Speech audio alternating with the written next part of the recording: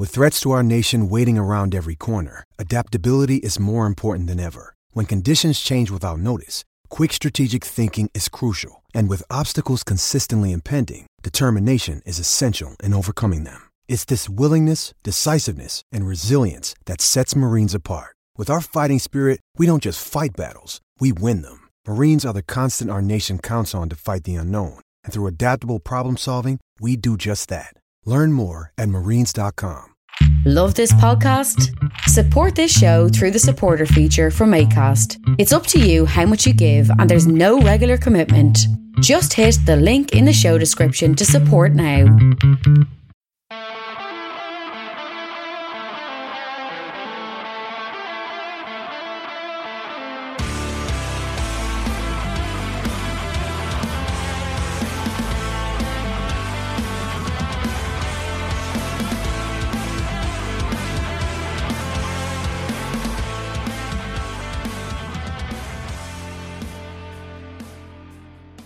What's good, boys and girls? Welcome to the Two Footed Podcast. It is Friday, the 20th of November. We've made it to the end of another week. We've made it to the start of a Premier League weekend. Real football is back. No more international nonsense.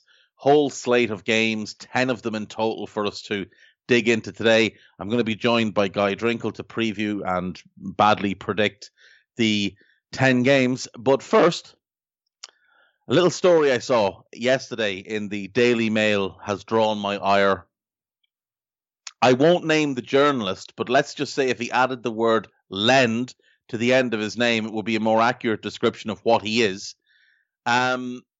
He wrote that before the Ireland-England game, Ireland watched anti-British videos. Anti-British videos.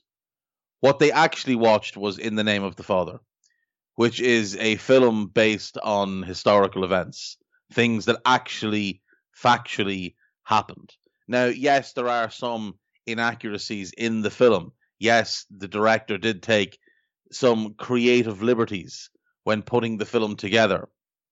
Jim Shepard is on the record as saying this is a film. If you want the actual factual depiction of what happened, read the book. The book is called Proved Innocent, the story of Jerry Conlon of the Guildford Four. If you don't know who the Guildford Four are, I would suggest that you Google them, read about what happened to them, read about what happened to their families, and then come back and tell me that this is anti-English. This is not anti-English at all.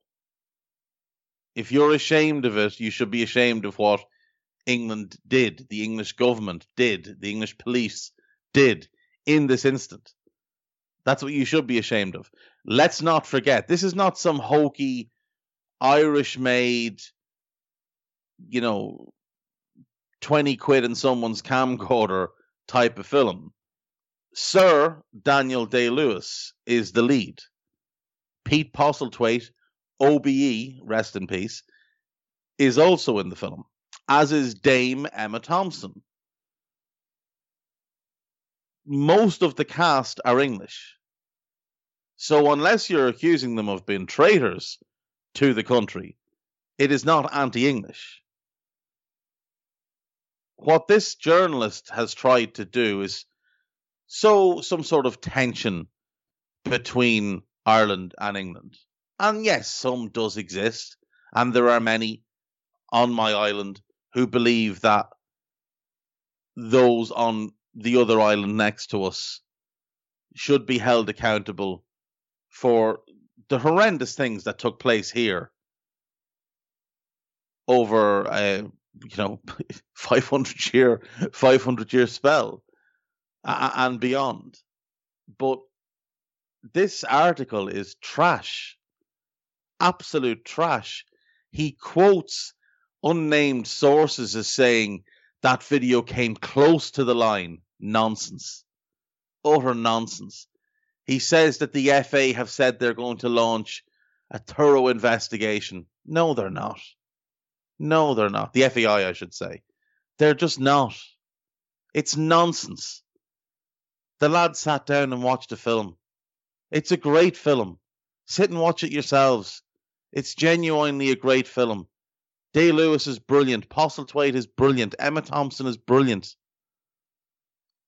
Corin Redgrave is brilliant. It's a fantastic film. But it's a film. And for the Daily Mail, which is the home of racism in the UK, to publish this trash is, number one, unsurprising. Number two,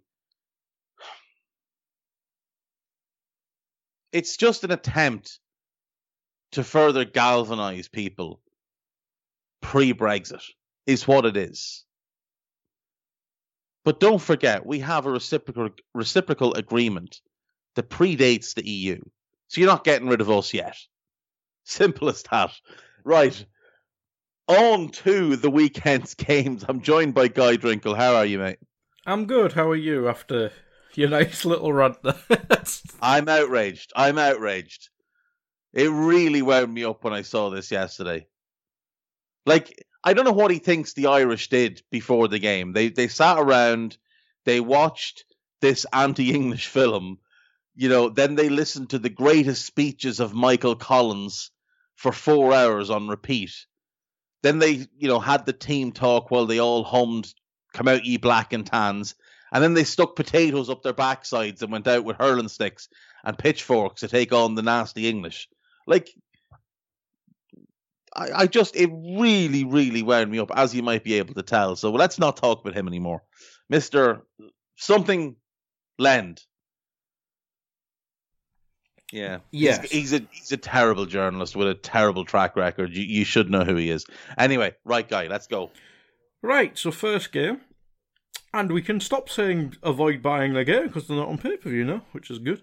It's fantastic. It is. They'll probably do something worse now, but we'll come to that at the time.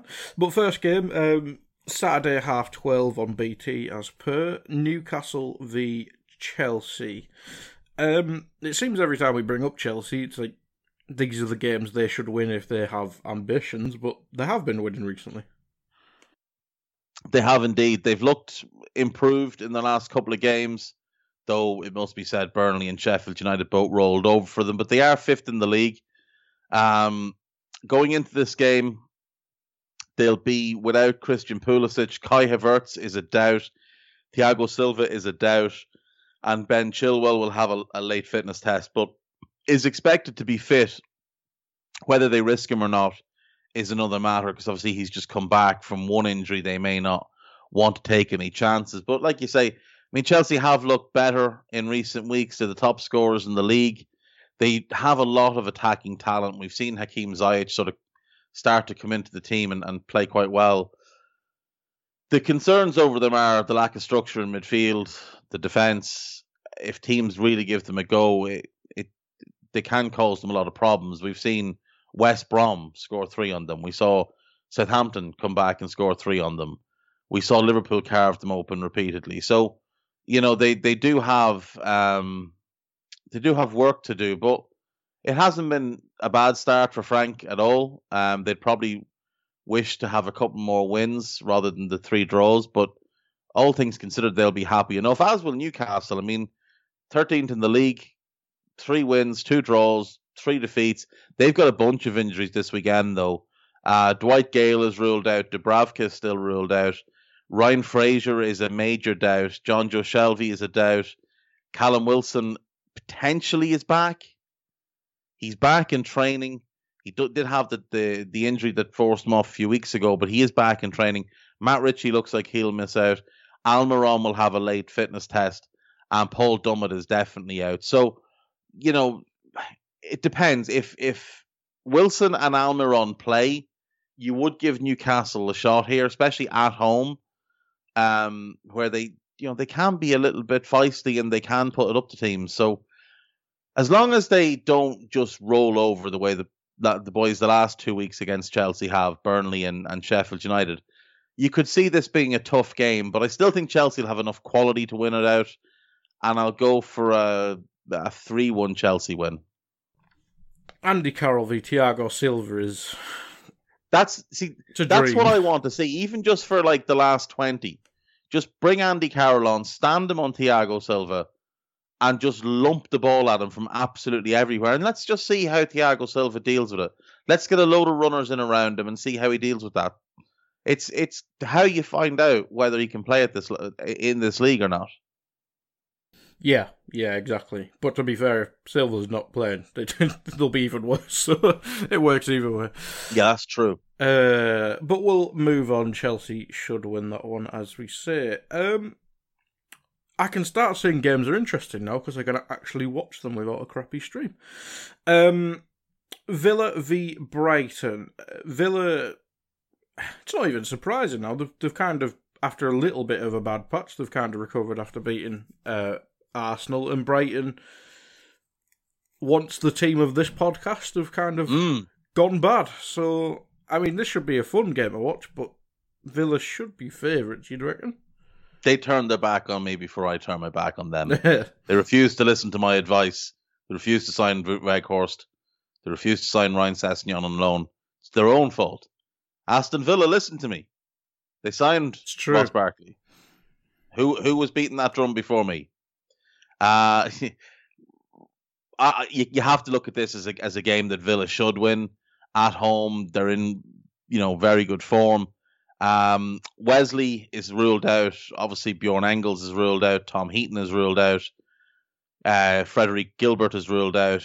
Courtney House is ruled out. Bertrand Traore is back, but no injuries to anybody who would be considered a starter, which is a great thing for Villa at this point in the season when everybody else is dealing with injuries and COVID and whatever else. In terms of Brighton, Solly March is back. I believe Aaron Connolly's back. Davy Proper will have a late fitness test. Leandro Trossard is a major doubt. Lewis Dunk is suspended for that horrendous tackle he made a couple of weeks ago. Christian Walton is a doubt.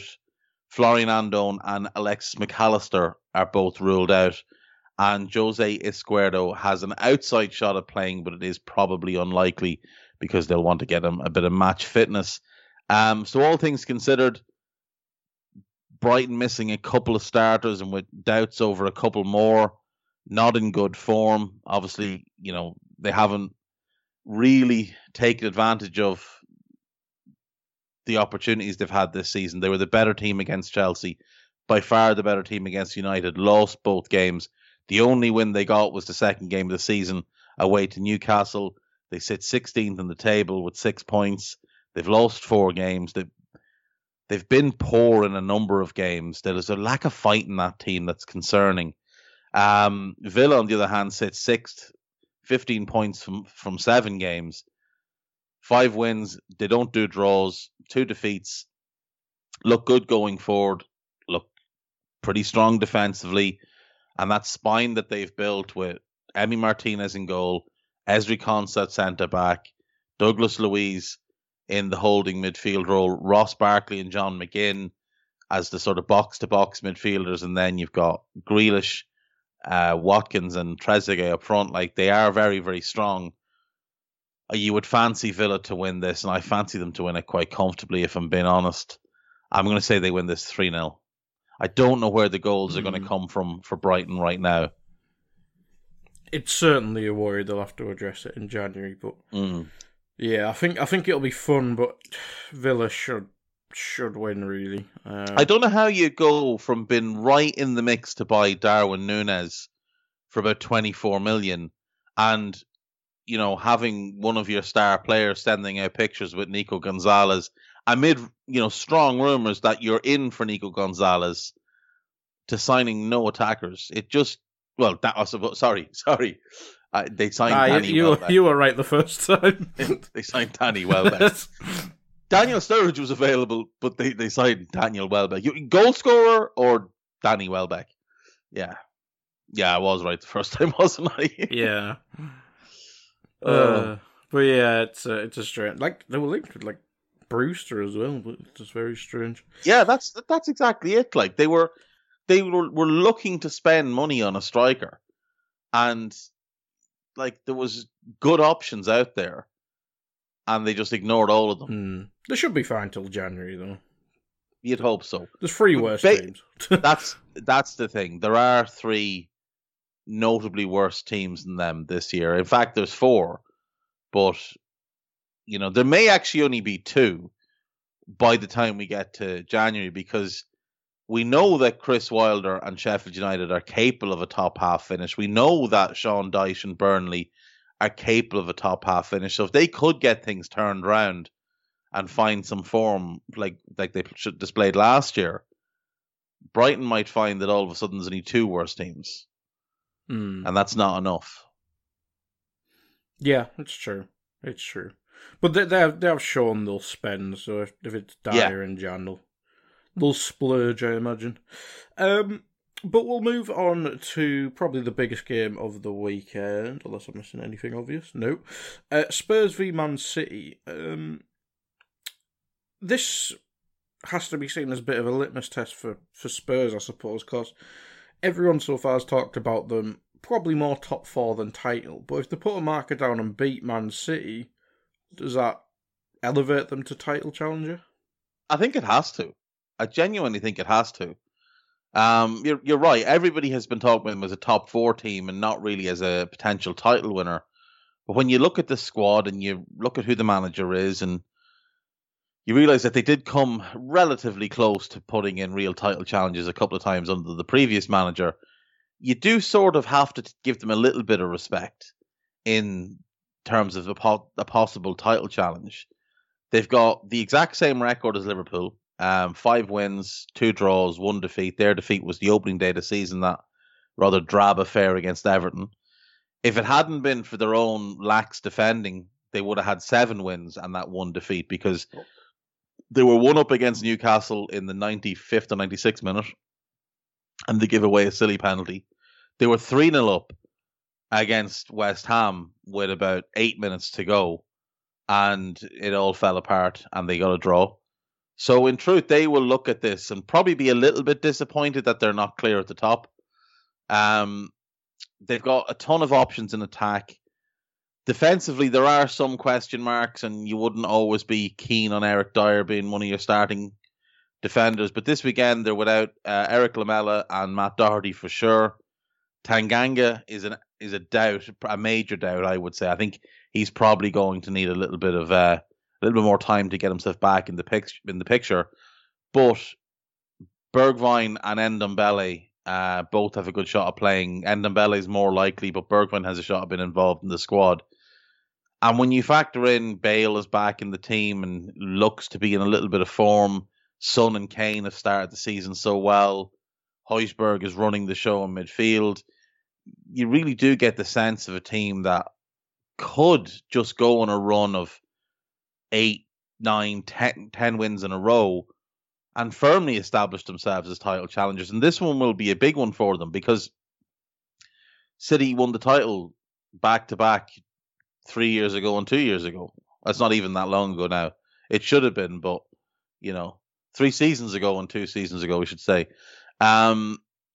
City themselves without Aguero, Sterling's a doubt, Benjamin Mendy's unlikely to play, Fernandinho is out, and Nathan Ake is almost certainly out as well. So they've got bigger injuries, which, we've seen them struggle for goals this season. It's so strange to watch a City team not just blast goals past teams.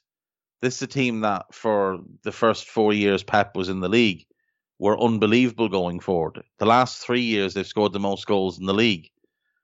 This year they've scored 10 and 7. It's half the amount of goals that Chelsea have scored. So without Aguero, De Bruyne not playing as well as you would expect, Bernardo Silva and Phil Foden having not stepped into the David Silva shaped hole in the team, City are a little bit of a concern. They're not looking like you would expect. Now maybe the news of Guardiola's contract extension will give them a bit of a boost. But I have to say I do fancy Spurs to win this game. I think it'll be tight, but I think Kane and Son will be the difference here. I'm going to say 2-1 Spurs. Yeah, it's certainly interesting. I mean, if Spurs' midfield can contain De Bruyne, Sissoko, Ndombele, or Lo Celso, if Ndombele is not fit, that should trouble Rodri and whoever's not David Silva in that situation. So yeah, it puts a lot of pressure on them then to try and create. We saw it against Liverpool, where Gini Wijnaldum kind of just took Kevin De Bruyne out of the game at times, and the others just couldn't really create anything. They had plenty of the ball, but they just couldn't create anything. It is strange. I think probably this is the game to stick on a bit longer than the others, but Sterling will probably play because he had internationalitis. Sterling, Jesus, you'd probably say Torres on form, but he was a non-factor against Liverpool. It's not exactly Sane, Sterling, Aguero from years past. No, and even with, because Mahrez isn't in great form, and like I said, Bernardo's not in great form, so even if you play him in the front three, what are you going to get from him? Like, Sterling hasn't started the season the way he's played over the last 2 years, where he was a top 5 player in the league.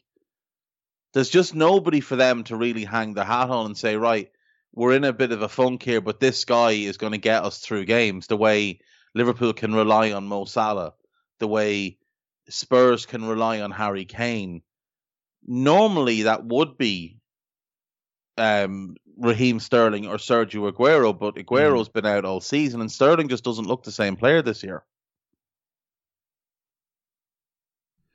Yeah, it's certainly true. I mean, Sterling, probably a few years back, you'd call him a patchy player. And, well, to be fair, he had a barren patch last season, so maybe it's just inconsistencies have crept into his game in the last couple of seasons as Man City have struggled. Yeah, because City themselves were not particularly good last year. Talent alone kind of got them through the season, but a lot of drop points, a lot of poor performances, and an over-reliance on Kevin De Bruyne. And as brilliant as he is, I mean, there's a cap on how many goals he's going to get you every season, and he can only create the chances for others. He can't create the goals for others. The others have to contribute to make that chance a goal. And like you say, Sterling had a really patchy season last year, where he'd score in bunches, but then he might have 5 games where he played really well, but just didn't find the back of the net for whatever reason. And personally, I don't like him as much on the left-hand side. I think he's much better on the right. Yeah, I agree. Especially a Man City system where it's all about width and that. Like, the fullbacks are Kyle Walker, who has no attacking ability whatsoever anymore, and either Mendy, who is not Monaco Mendy anymore, or a right-footed left-back. So, or Zinchenko, who's not a fullback at all. He's a midfielder, yeah. There's no width in the team, and when, was it 17, 18 and 18, 19, I know Sane didn't play much in the second season, but all of it was about width and just spreading the play, and the midfield could, control it. It just doesn't seem to do that anymore. No, City are still playing the same way as they did in their 2 title seasons. The issue is, it's a very different team. Like, a very different team. Could Torres do that on the right? I mean, I never saw him at Valencia. Obviously, he scored a hat-trick in midweek. I've still not seen him. See, what made them great was that it was De Bruyne on the right of the midfield who could float out and become a right winger, and Sané as the left forward would drift out and become a left winger. And then they could just make the field as wide as possible. Plus, they had those 2 fullbacks just bombing forward. But the other keys to it were Fernandinho was still able to just run all day long and would allow them so much freedom going forward because he'd just foul anybody who got by him, if he had to. But you had that little bit of creativity with David Silva in midfield. Now, the Silva role has been filled by Gundogan, who's a good player. He's just not the same type of player. They don't have that left-footed left winger who can drift out and hold real width and provide outside crosses. Like you said, they've got issues at left back. Kyle Walker's not the same player anymore at right back. Delph should not be your Aguero best left has aged in recent years. Who? Fabian Delph. Yeah, I mean, it's it a was joke weird when they sold him. I know you're messing, but it was weird when they sold him because he had been important. I suppose he wants to go and play a bit more at Everton, but he'd probably still start left back for him now. He would definitely start left back for City right now. Definitely.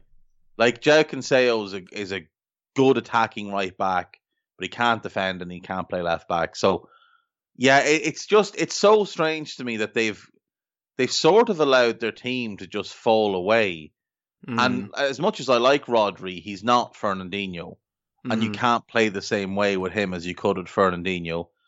I do believe Foden will become that David Silva replacement, and he's going to be a great player. So that will solve itself. But to not properly replace Leroy Sané with a left-footed left winger was just the strangest decision. Like, there's a bunch of left-footed wingers out there. Even if they had nominally played on the right-hand side for their current club, City could have got them and flipped them, because when they bought Leroy Sané, he played largely on the right for Schalke. Yeah. So there was no reason they couldn't have bought Samuel Chukwueze and said, right, we know you normally play on the right, but this is what we want you to do, and you're going to become a much better player when you can do this and what you can already do. And he would have been ideal for them, but they decided to sign Ferran Torres, who's like a good player, but he's not going to play left wing for you, and he's not left-footed. So could Mahrez do that? I know he's very different, but he could. Yeah. He would. I think Mahrez could do it quite well, being honest, because he's a really good crosser of the ball. He's a really good dribbler. Whether Mahrez is enough of a team player to be willing to do it, I don't know, because he'd get much less opportunities to shoot, and we all know Riyad Mahrez loves to have a dig at goal. His goal, did you see his goal in the international break? I haven't, actually. Oh, it's a stunner. There's a long ball. I think it might even be. I don't want to say. There's a long pass played to him. He takes it on his heel and lifts it over a defender while at full pelt running towards the opposition goal, and then he stands up like two defenders and the goalkeeper, makes them all look like idiots, and just like puts it in the back of the net with incredible ease. Like, he's ludicrously good when he wants to be, but the thing with Riyad Mahrez is Riyad Mahrez wants it to be all about Riyad Mahrez. Could it be? I don't want to accuse him of anything, but could this be Sterling asking to play on the left? Because no, I don't think so. He seemed to like that more at Liverpool. I know he played as a 10 for a bit, but he did. But Liverpool, see, when he plays on the right for City, he's actually playing more as a central striker, because him and Aguero operate largely as a 2 when the system works. I suppose if you're asking him to play as a traditional inside forward, playing on the right does benefit him more, because he can cut inside onto his right foot, and we all know his left foot is literally just for standing on.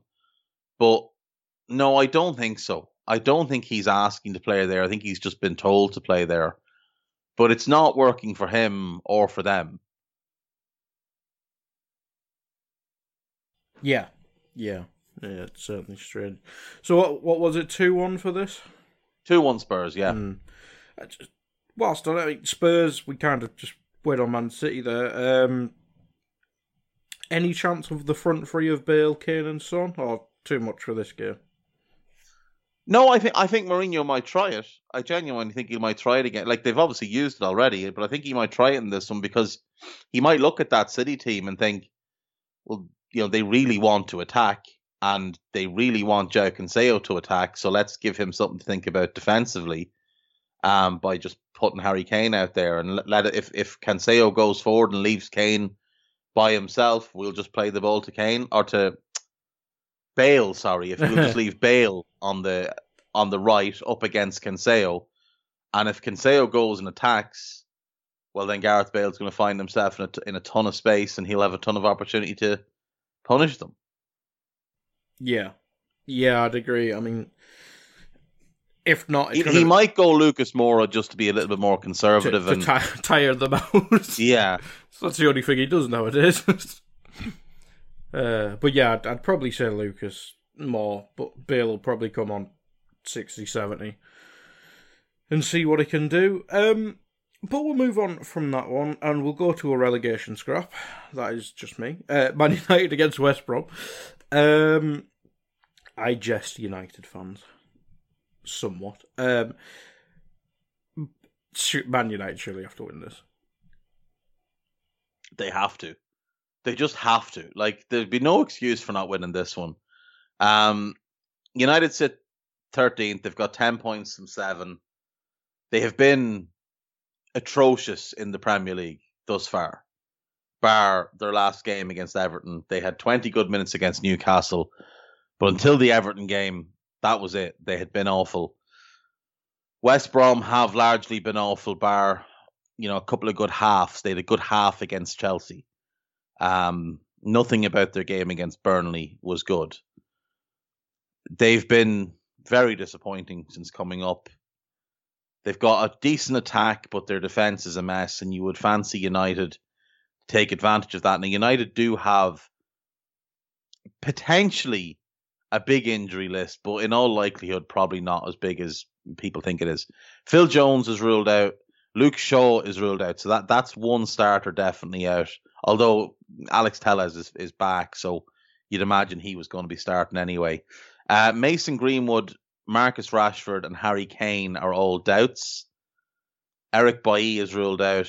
Jesse Lingard is out, but I mean, it's Jesse Lingard. Anthony Martial is unlikely to play, and Victor Lindelof is a doubt. So there's doubts over both centre-backs. It's clear both centre-backs won't be fit, so maybe that's something West Brom can take advantage of. But you'd still expect United to have enough. Even like if Rashford and Greenwood are fit, they will have enough going forward, along with Bruno Fernandes and Cavani and Donny van de Beek for the 15 minutes he'll be allowed in the field. They'll have enough to beat what's a fairly poor West Brom team. West Brom will be without Robson Kanu, Field, Callum Robinson actually they've got 3 potential COVID cases, but it looks like they'll all play. Ivanovic, Pereira, and Robinson. So they should only be without Robson Kanu and Field, neither of whom would likely have started anyway. So all things considered, Sheffield or West Brom will be at full strength. United, it's hit and miss now. I think they would have preferred if this game was a Sunday just to give them that extra day. Yeah, but they should have more than enough. I'll pick a 2-0 United win. I don't think it's going to be a pretty game at all, but United should have enough. I mean, if they can't beat West Brom at home, they might as well just pack the whole thing up and sell it off for parts, because what would be the point? Well, the home record is terrible. It is awful this year. It's genuinely awful in the league. The thing is, though, whenever Ollie finds himself under a little bit of pressure, he scabs together an 7-game win streak with a few dodgy games in Europe and some bad Premier League teams, and an EFL win, EFL Cup win. That's what Ollie does. But I mean, they're looking at a relatively tough run of games. Now they do have Besiktas in midweek, and that won't be an easy game, but it's a game they should win. Then they have Southampton away, PSG, who'll want revenge, West Ham away, Leipzig, who will have a major point to prove, City, Sheffield United, who are potentially going to be desperate for any kind of victory at that point, then Leeds, then Everton in the EFL Cup, then Leicester away, and then Wolves at home to the end of this year. That is a tough run of games. There's definitely winnable games there, comfortably winnable games. Like this one, Besiktas, West Ham should be a comfortable win for them. Sheffield United should be a comfortable win based on, even as bad as United's form have been, just how bad Sheffield United are. But it doesn't get easy for United at all. And in January, they've got Villa, they've got Liverpool, they've got Arsenal. It's a slog for United right now. It really is. And it's hard to see where they start to put together runs of wins. Ollie might find himself in deep trouble before Christmas. Let's just leave it at that. Ollie might find himself in trouble before Christmas. Well, if West Brom beat him, then yeah. If West Brom beat him, if West Brom are 2-0 up with 10 minutes to go. Don't even wait for the final whistle, Ollie. Just head down the tunnel, head straight up to your office. Pack whatever you can into a bag or a box. Find the documents that could get you in trouble between you and Ed Woodward. Burn them. Take your box, get in your car, and just keep driving. Back to Mulder. Head north. You'll get to the very tip of Scotland. There's a man with a rowing boat and a life jacket waiting for you. Eddie Gibbs, the King of Scotland, he's already prepared this for you. He's left him there. What you do is you hand him your precious, you take him the boat, and that's it. That boat will lead you back to Norway. Be managing Mulder in no time. That's exactly it. They're waiting. They got their 7.5 million the last time you left, so they've got a few quid. But don't wait, Ollie. Don't even wait for the final whistle now. If you 2-0 down, save yourself the embarrassment. Eddie's already got that boat waiting for you. Head on up. Tell him Eddie sent you via me. Get on the boat. Just head on home. Leave everything else behind. Just whatever you can fit in a small box or a small bag. That's it. And we'll leave that game there. Yeah, I think so. Yes. Fulham v Everton. Everton obviously had the dip since the Merseyside derby, which might be karma, or it might be the fact that injuries and suspensions caught up with them, but I'll go with karma. But Richarlison's meant to be back. I think he has a small injury doubt, but he played for Brazil, I believe, and obviously his suspension's up now. Alan, questionable as well. You can probably have the list in front of you better than me. But getting all these players back, is it a light switch thing for Everton where they go straight back into good form, or is the losses knock them now, you reckon? I'm not sure, to be totally honest. Like, obviously, not having Richarlison was a massive blow, and the injury that James Rodriguez was playing with was a big blow. Injury he got, by the way, fouling a Liverpool player, just so we're clear. But he's fully fit now. Richarlison, obviously, like you say, has a bit of a knock on his ankle, so he's expected to be fit, but he won't be at 100%. Gbamin is ruled out. Fabian Delph is ruled out. Seamus Coleman is unlikely to play. And Alan will have a fitness test. He's got what's described as a muscular injury, but doesn't say what muscle. So either way, he's not going to be fit. But, I mean, they should be close enough to full strength.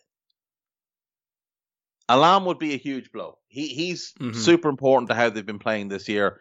And without Gbamin there, they don't really have another player to fit into that holding role in midfield.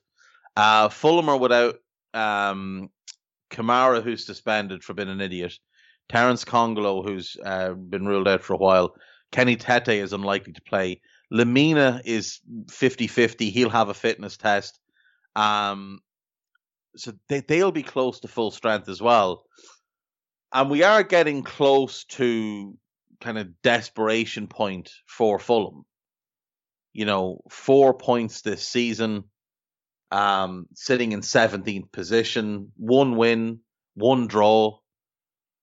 In truth, they should have 3 wins. I mean, they should have beaten Sheffield United, but Mitrovic missed the penalty and then gave away a penalty and cost them the game. Sorry, they should have 2 wins and a draw. Sorry, they should have 2 wins and a draw.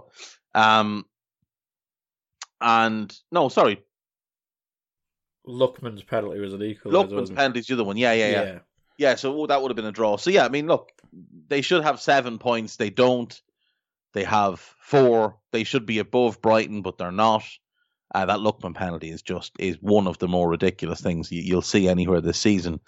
So they should be a little bit comfortable in terms of the gap from them to the bottom 3, but because of the penalty incidents, they aren't. And they will be a little bit desperate. Now, Everton are going to be a little bit desperate as well, because 3 defeats on the bounce after such a promising start, they will want to get themselves back on track. They spent a lot of money this summer, and they will want to get themselves back in the mix for a Champions League spot, because that is the aim for Everton this year.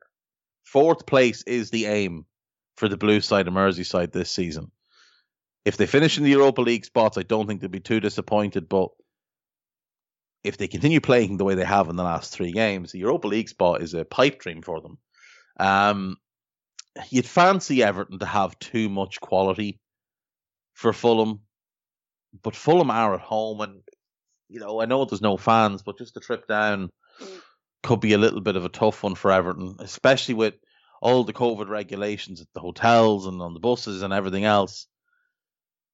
I'm going to say Everton to sneak it. I'll say Everton win 2-1, but I think Fulham will miss another penalty.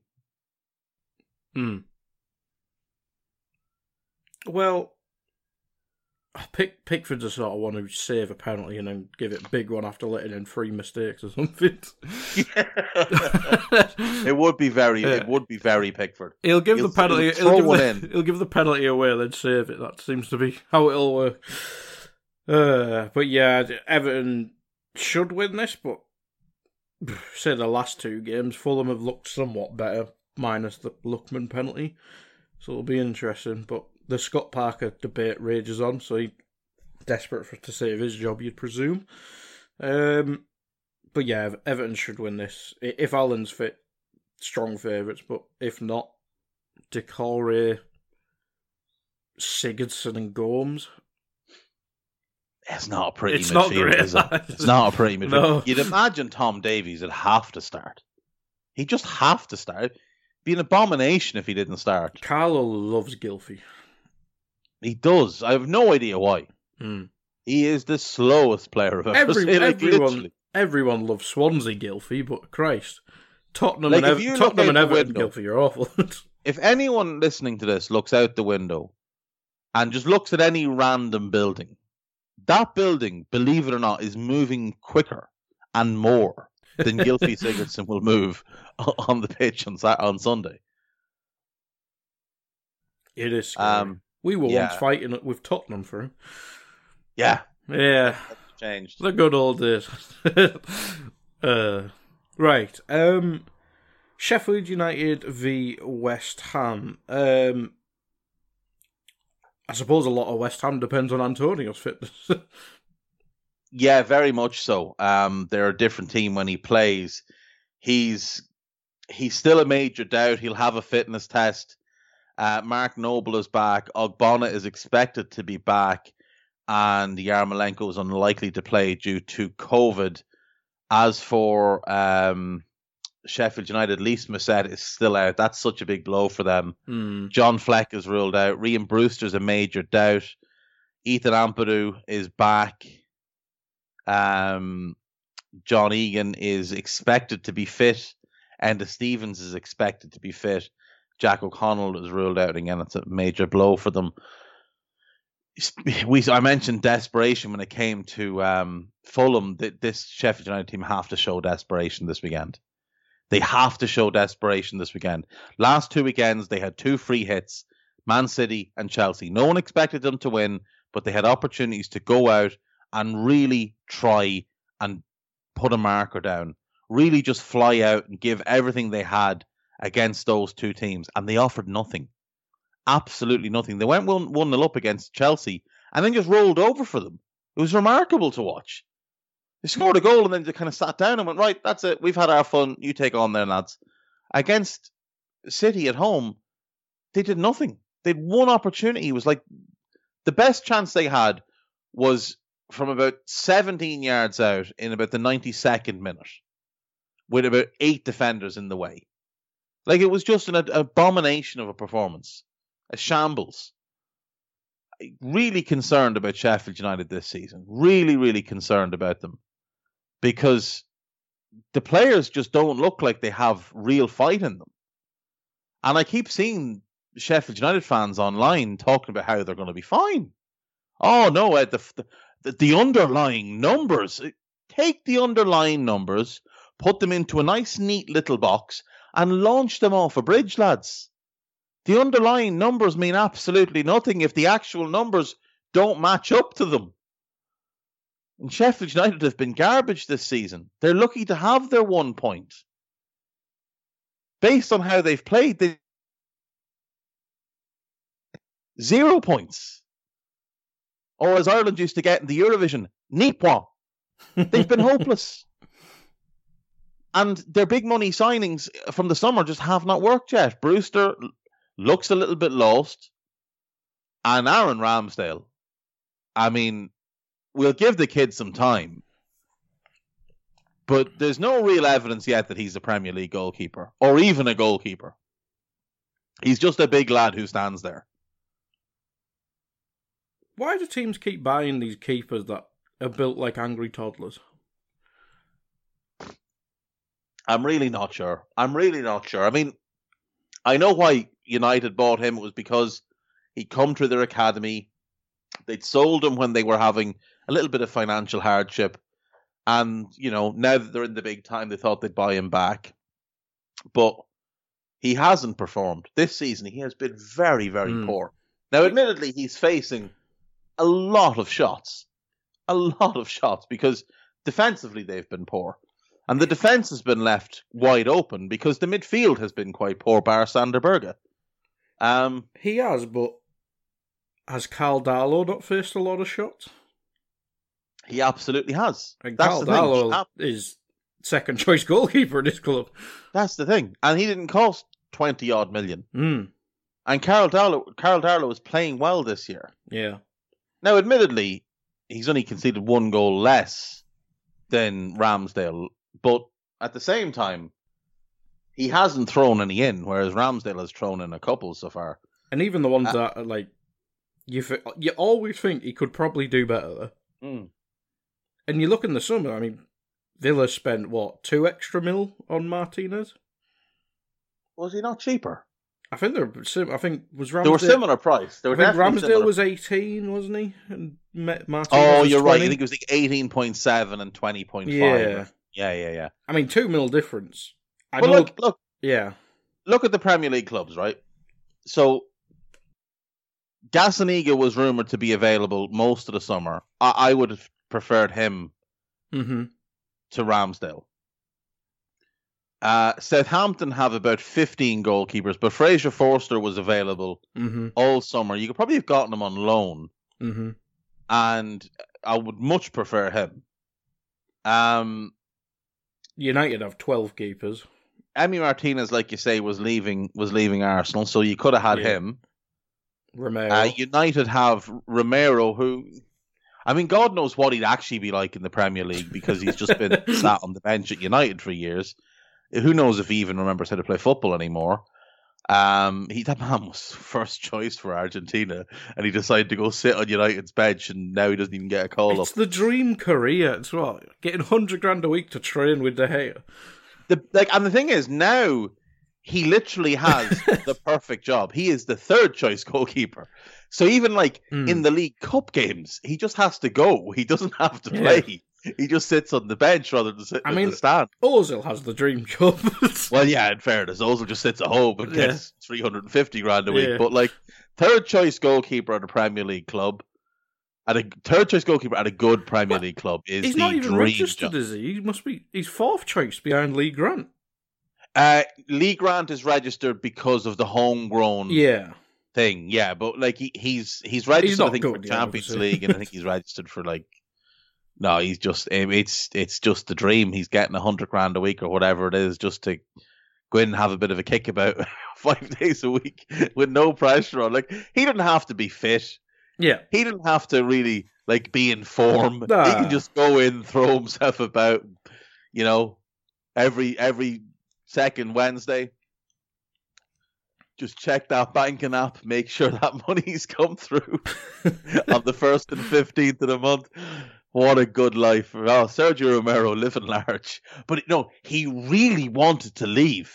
He really wanted to leave. He didn't want to go anywhere. He didn't want to leave. Why would you leave? He could have left that to go sit on Everton. Money. He could have left there to sit on Everton's bench behind Jordan Pickford.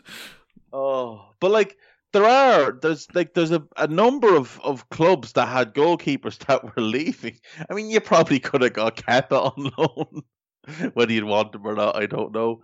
But like, you know, there were we'd have given you Adrian like free, like for free. We'll pay his wages. You just have him. Even Karius from us. I know he's broke in the Premier League, but he's better than Ramsdale. He's better than Ramsdale. And with no fans, I don't think the being broke thing would really matter to him.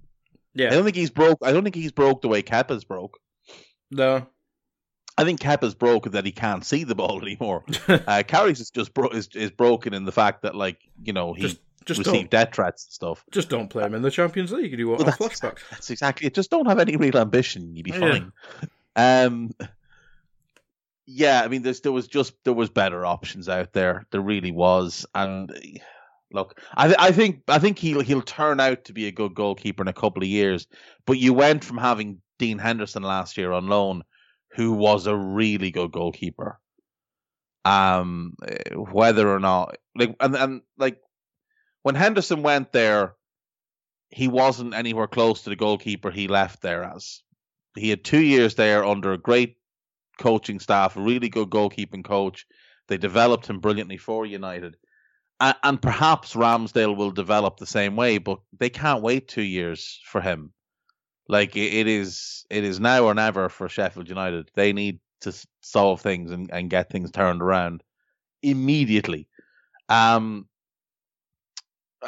for West Ham, I mean, you know, they'll play the back seven. One up front, one in midfield, and a winger floating around. It will be what it will be. We know how they're going to play. We know there'll be some long balls. We'll know there'll be some high balls. There'll be some crosses. There'll be some crosses from the halfway line. There'll probably be some crosses from inside their own half. Aaron Cresswell, you know, jogging out, lumping across 60 yards. It's a sight to behold. They'll want to win corners and then put them in the box, put them in the mixer, as they say. This won't be a pretty game. This will in no way be a pretty game of football. I think it has draw written on it. Mm-hmm. Given it's at Bramall Lane, I'm going to give Sheffield United the benefit of the doubt and say that this will be a 1-1 draw, and maybe will be the scourge game of the weekend. Beautiful. Leeds v Arsenal. Two teams who probably started the season a bit optimistically. It seems to have came crashing down a bit. I mean, Leeds, probably since the Phillips injury, have looked pretty terrible. And Arsenal, they beat United, but that doesn't mean anything nowadays. They just look toothless and terrible. Yeah, this is a really interesting game because this is like the most temperamental manager in the league against maybe the most level-headed. The most aggressive team in the league against maybe the most passive team in the league. You've got Leeds who, when they attack, they want to commit like 8 men into every attack and just create overloads everywhere. And when they defend, it's like uber tight man-to-man marking on everybody. Like, oh, your centre-back is free, let me go and man-mark him. Arsenal, on the other hand, they're weird. They're so passive. Now, you can see, obviously, what both teams want to do. And the reason Leeds are having trouble at the moment, you mentioned Calvin Phillips being out. That's massive. He's their best player. He's key to the system. Everything sort of functions through him in attack and defense. So that's been massive for them. And for Arsenal, it's hard to know. Like, you know what they want to do, and you can very clearly see Arteta beginning to put in place a defensive structure, an attacking structure, patterns of play. The shape is there, the system is there, and he's trying to develop it and perfect it. And these things do take time. We just need to look at Liverpool under Jurgen Klopp. It was the third year under Klopp before Liverpool were a really good team. They were decent in the first 2 seasons and finished 4th. He's in year 1. He took over a worse squad, I would say, than what Klopp inherited. Couple of really good individual talents, but I mean, an absolute shambles defensively. And when I look at that Arsenal team, again, I can see where they're going. And it's obvious he wants to play 4-3-3 long term. But he may just be best suited to stick with this 3-4-3 permanently because of the players he has at his disposal. Because I don't imagine he's going to have the want or the funding to change 4 players next summer, like 4 starters next summer, which is probably what they will have to do to get the finished product for him, which means that this is a rebuilding season, next season's a rebuilding season, and then that 3rd year is when he'll make his real push, but not for a title, for Champions League, at which point Aubameyang's going to be 33, 34, maybe 34, and going into the last year of his contract, and probably with a little bit of the hump that they've kind of wasted his prime in his last good years. And he's still going to be earning 250 grand a week, and Willian will just be getting ready to leave at 50 or whatever he'll be at that point. You can see where they're going, and you can see how they get there. It's just about how quickly they can get there and how much patience their fans are going to have. I will say, I think Arsenal are the one club who benefit from not having fans in the stands right now, because we've seen some of their fans. You can find clips of them on YouTube who, they like to shout and they like to have banners and they like to, go on YouTube and scream and shout and make a load of noise and say things that get others riled up. And it's all just daft, really, when you think about it. Like, yes, you're Arsenal. Yes, you expect to challenge every year for honours, but just park your privilege. Take your entitlement. Put it away, put your big boy pants on, and remember that you've been crap for years now. And this is the first time there's a manager with an actual plan and a long-term vision on where you're going. So you went through years with Wenger not really having an end game. And then Emery doesn't know what he's doing. You hardly expect that man. That man's too busy being a Dracula impersonator of an evening. You don't expect him to know what he's doing. Arteta does have a plan. He has a vision for Arsenal. It's what he sold them on when they gave him the job. They just have to give him time, and they have to allow him to travel the path that he chooses.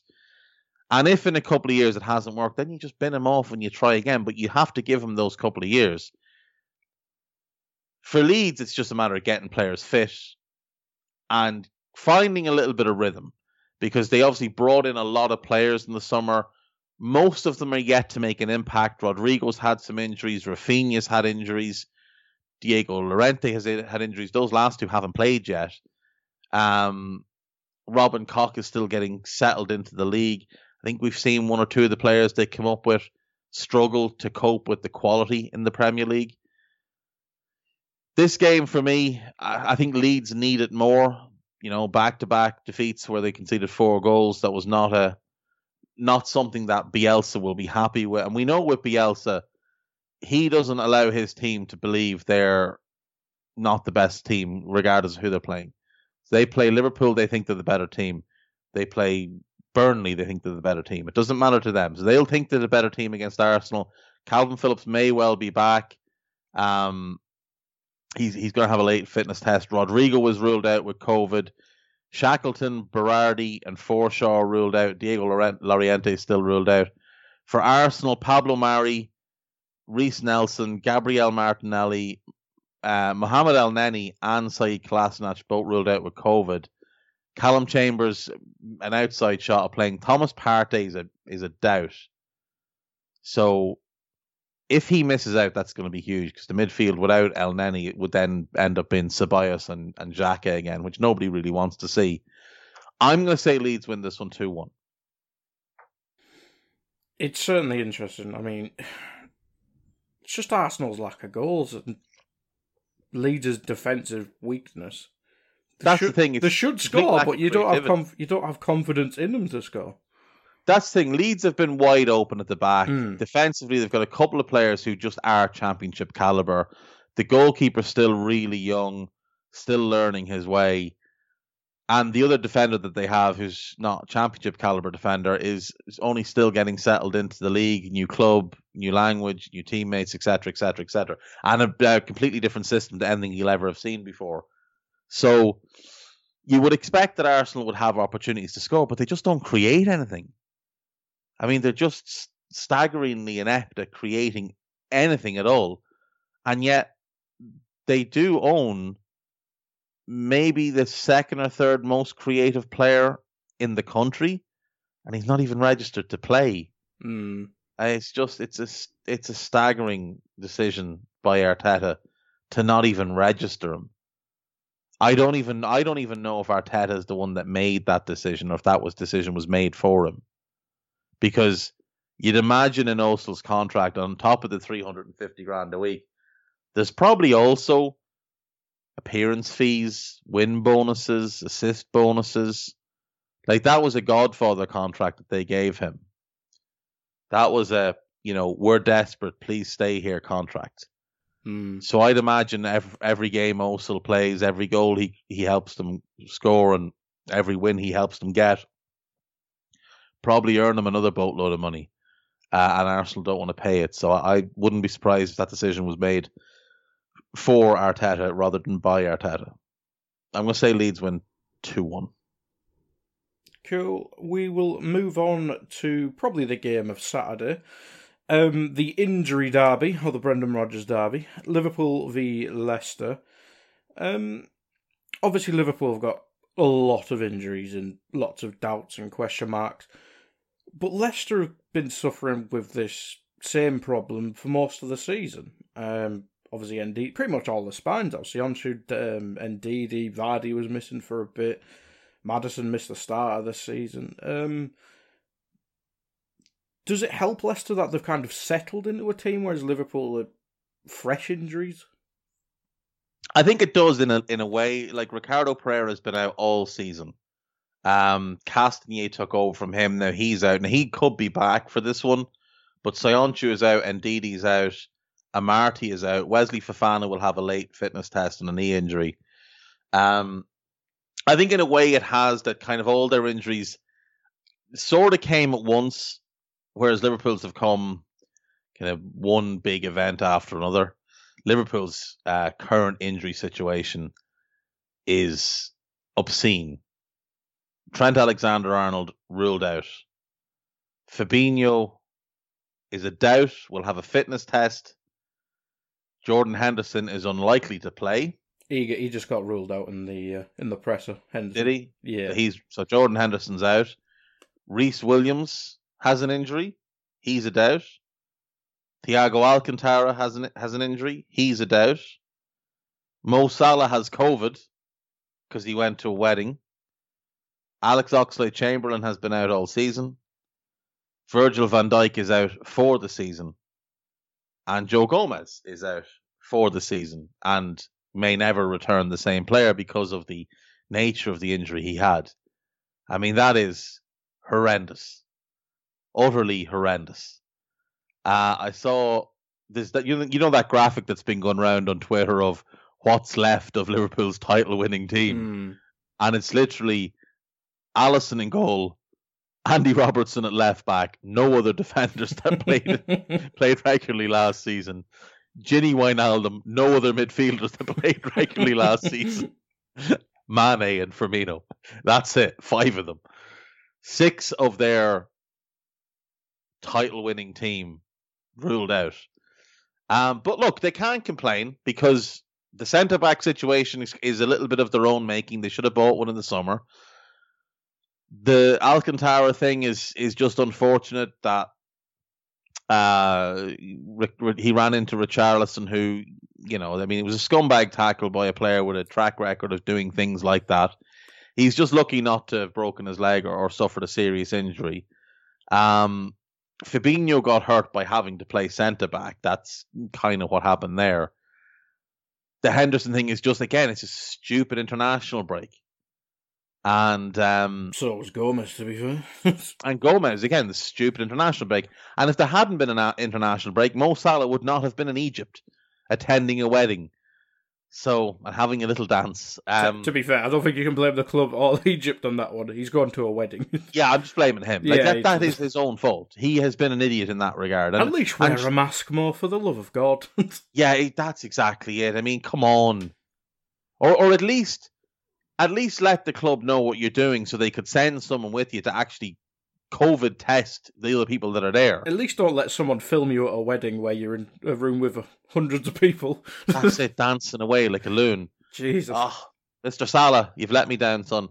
But, like, you know, it's a bad situation. But, look, Leicester have had a horrendous run of luck.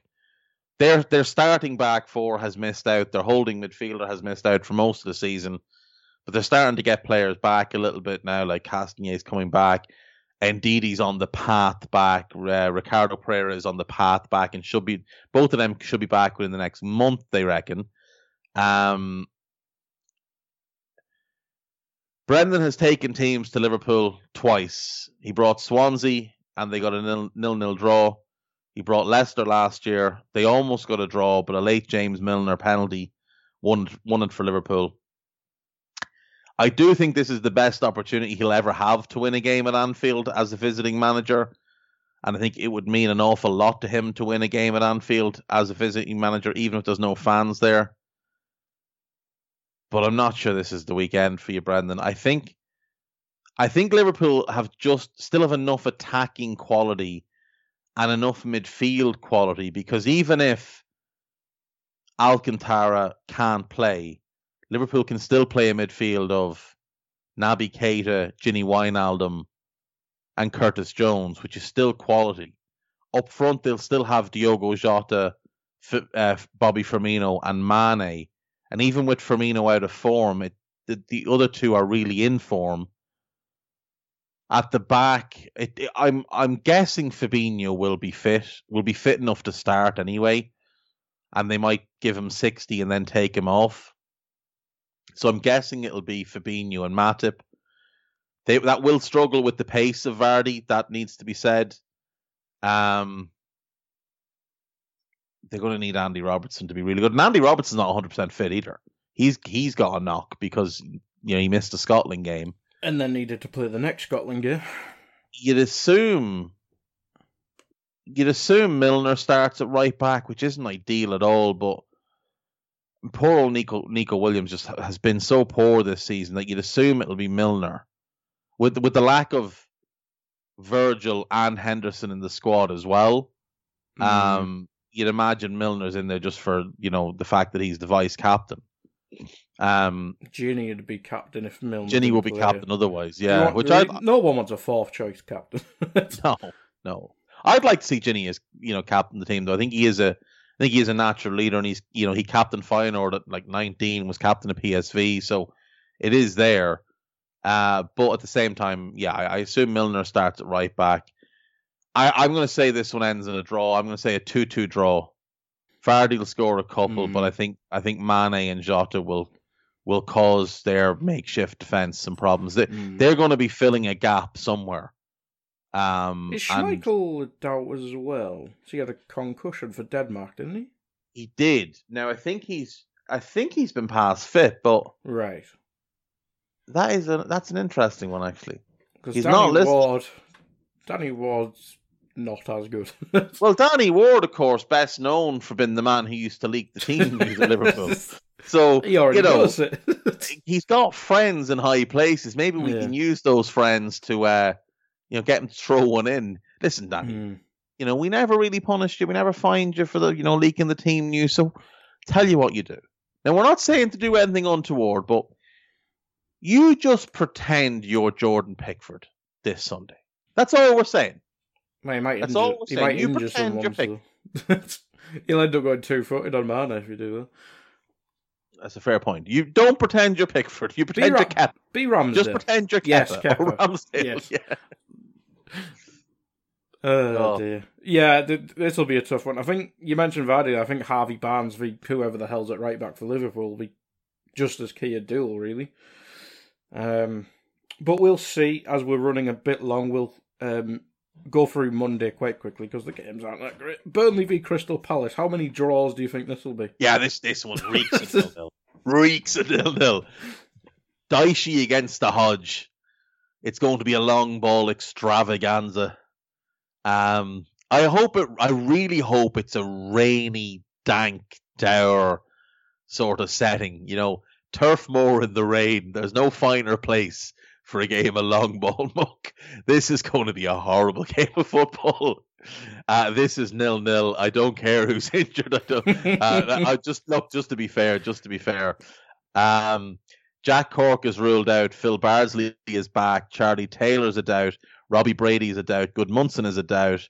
Eric Peters looks like he's back, and Dale Stephens is out for Burnley. So, you know, having Ben Mee back is good. If Taylor, Brady, and Goodmanson are all fit, that'll be a really big boost to Burnley. As for Palace, Luka Milivojevic is a major doubt. I think it's because of COVID. Tyreek Mitchell is back. Joel Ward is back. James Tompkins is potentially back. Eberichi Eze is a minor doubt, but he'll have a fitness test and should be fine. Conor Wickham is out. Wayne Hennessy is out, and Nathan Ferguson is still out. So all things considered, both teams should be close enough to full strength. I just think it's a draw. It might not be a 0-0. It could be a 1-1. There will be some decent footballers on display, as we know, like Wilf Zaha, Dwight McNeil, etc. But Burnley need to start picking up points. And this is a game that they should be targeting to win. But Palace are in good form. And Palace are a top half team right now. They sit 8th in the league, 13 points, 4 wins and a draw. That's a really good start for them. Burnley have been hopeless. 0 wins, 2 draws. Neither of them were pretty games. I mean, the Brighton game last time out was disgusting. The West Brom game, I mean, there won't be a worse game of football played in England this year than West Brom and Burnley put together. It was just awful to watch. You got to wait for the return fixture. And this is what I'm going to be subjected to on Monday. Like, oh yes. For the listeners, like, this is what I put myself through, is watching Burnley against Crystal Palace. Guy will be playing his new Xbox. Some of you will all be out there playing your new PlayStation. And I'm going to be watching Burnley against Crystal Palace. And Tuesday, you get to talk about it. Yeah, exactly. So I have to watch it, try and block it from my mind, and then relive it on Tuesday morning. It's just awful. And then, as Guy said, the other game is not massively better given who the home team are. But yeah, I'm going to say 0-0, but a 1-1 wouldn't surprise me. But I do think it'll be a draw. The draw is penciled in. It's in a marker. No, I'm using Donald Trump's Sharpie on this one. Yes. So the last game of the weekend, I mean, last season this would have been a fun game, but it's not anymore. Wolves v Southampton.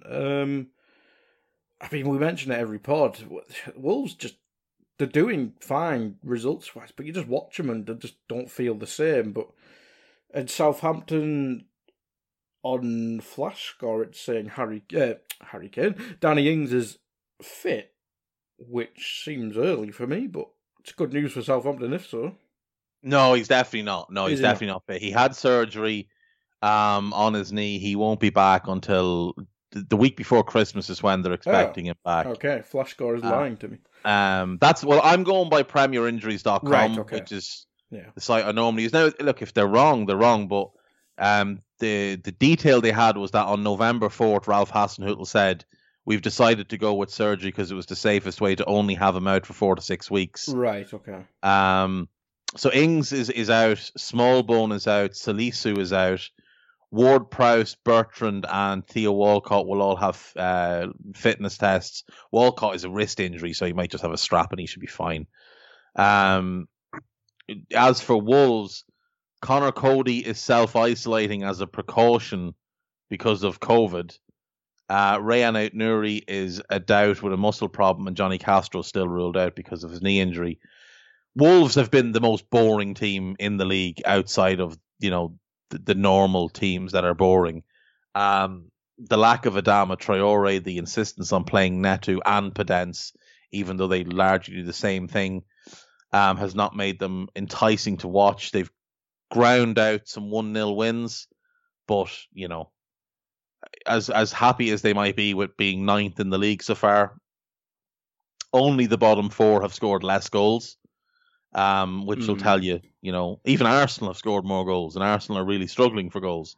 Would they be happy with 9? Because they won't. They were juggling Europa League. Yeah, with no Europa, they will honestly have thought we're going for fourth this year. Yeah, and look, they are only 3 points behind Southampton, who do sit in fourth. So a win here would put them above Southampton. Now the teams obviously will win over the weekend, so it won't get them fourth. But they'll probably be happier with where they are in terms of points with regards to the Champions League. To be only 3 points off the top four, I think they'll be happy with that. But they can't be happy with how they've played.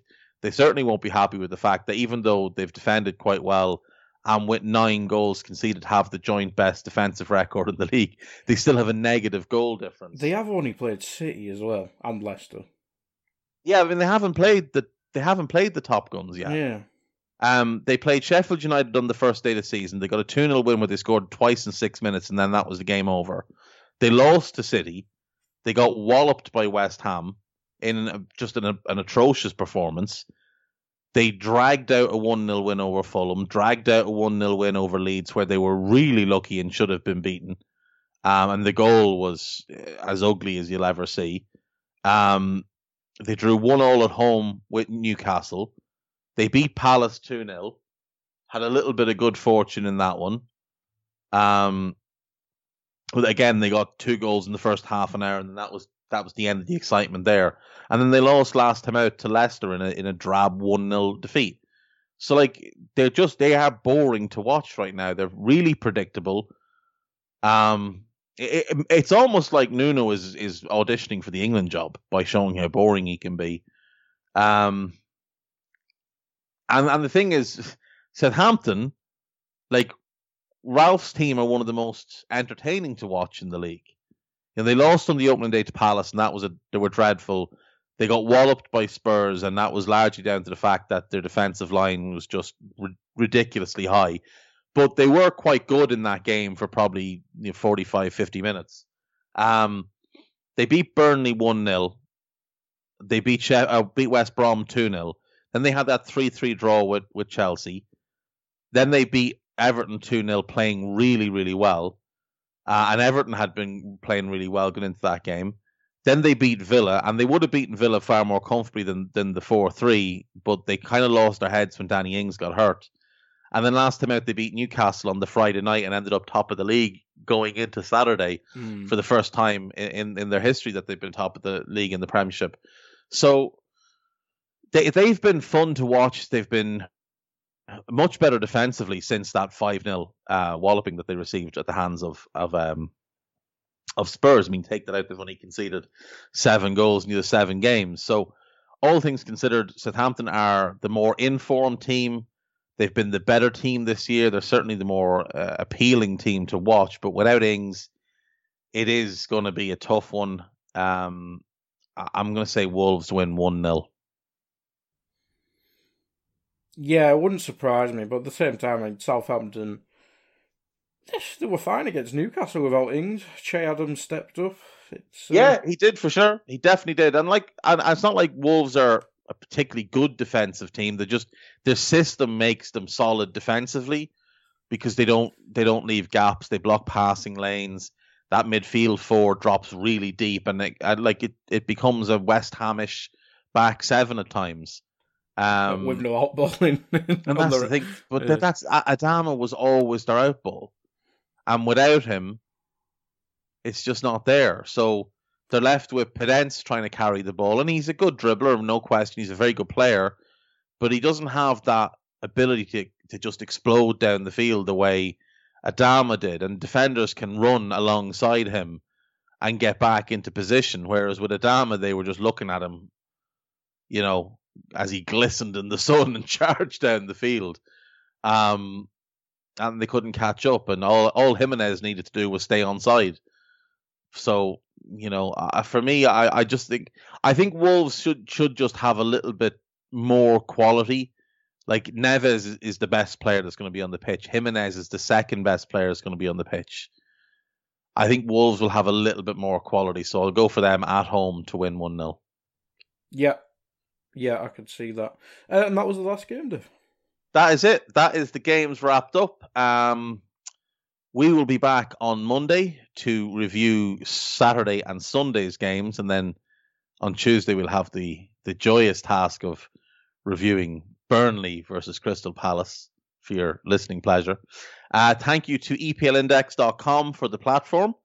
Thank you as always to Liberty Shield. Liberty Shield are our presenting sponsor. Do check out their services at libertyshield.com if you're in need of a VPN, and use my code EPLVPN to save 20% off at checkout. I'd like to just quickly plug my good friend Sam Maguire's newsletter, Marginal Pains. Follow Sam on Twitter. I think he's at Sam Maguire 90. Sam Maguire 90, yeah. Oh yeah, because he's all professional now, so he has to have a real handle. So yes, at Sam Maguire 90. And check out his newsletter. Do subscribe to it. It's very, very good. Himself and David Hughes, who some people might know from Liverpool.com and Reach PLC, just writing on a variety of things. Anywhere from David had a piece yesterday on Brighton and why their season is going the way it's going. Sam's written on a variety of topics as well. It's really worth your while. I'd like to again recommend my friend Trev Downey's podcast, The Great Stories, non-football related. The last one was The Man in the Black Suit, I think, by Stephen King. Well worth your while having a listen. It's something that you can just throw on while you're doing anything and listen to Trev tell you the story, and then himself and Neil Poole will discuss and break down and analyze what they've just talked about. It is well worth your while. They've launched season 2, so we'll be expecting episode 2 of that quite soon. So check out those two things. Check out EPLindex.com. Check out Liberty Shield. A couple of good blog posts on Liberty Shield as well. You might want to check out as well. And that's it. That is the show. Thanks to Foxhunt. Thank you to Guy Drinkle, of course, and thank you to you for listening. Have yourselves a wonderful weekend.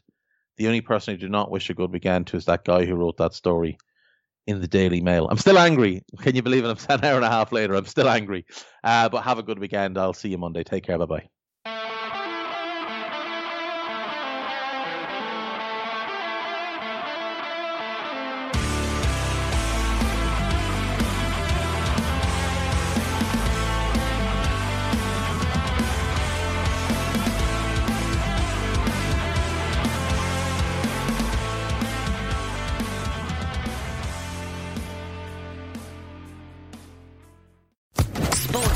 Podcast Network.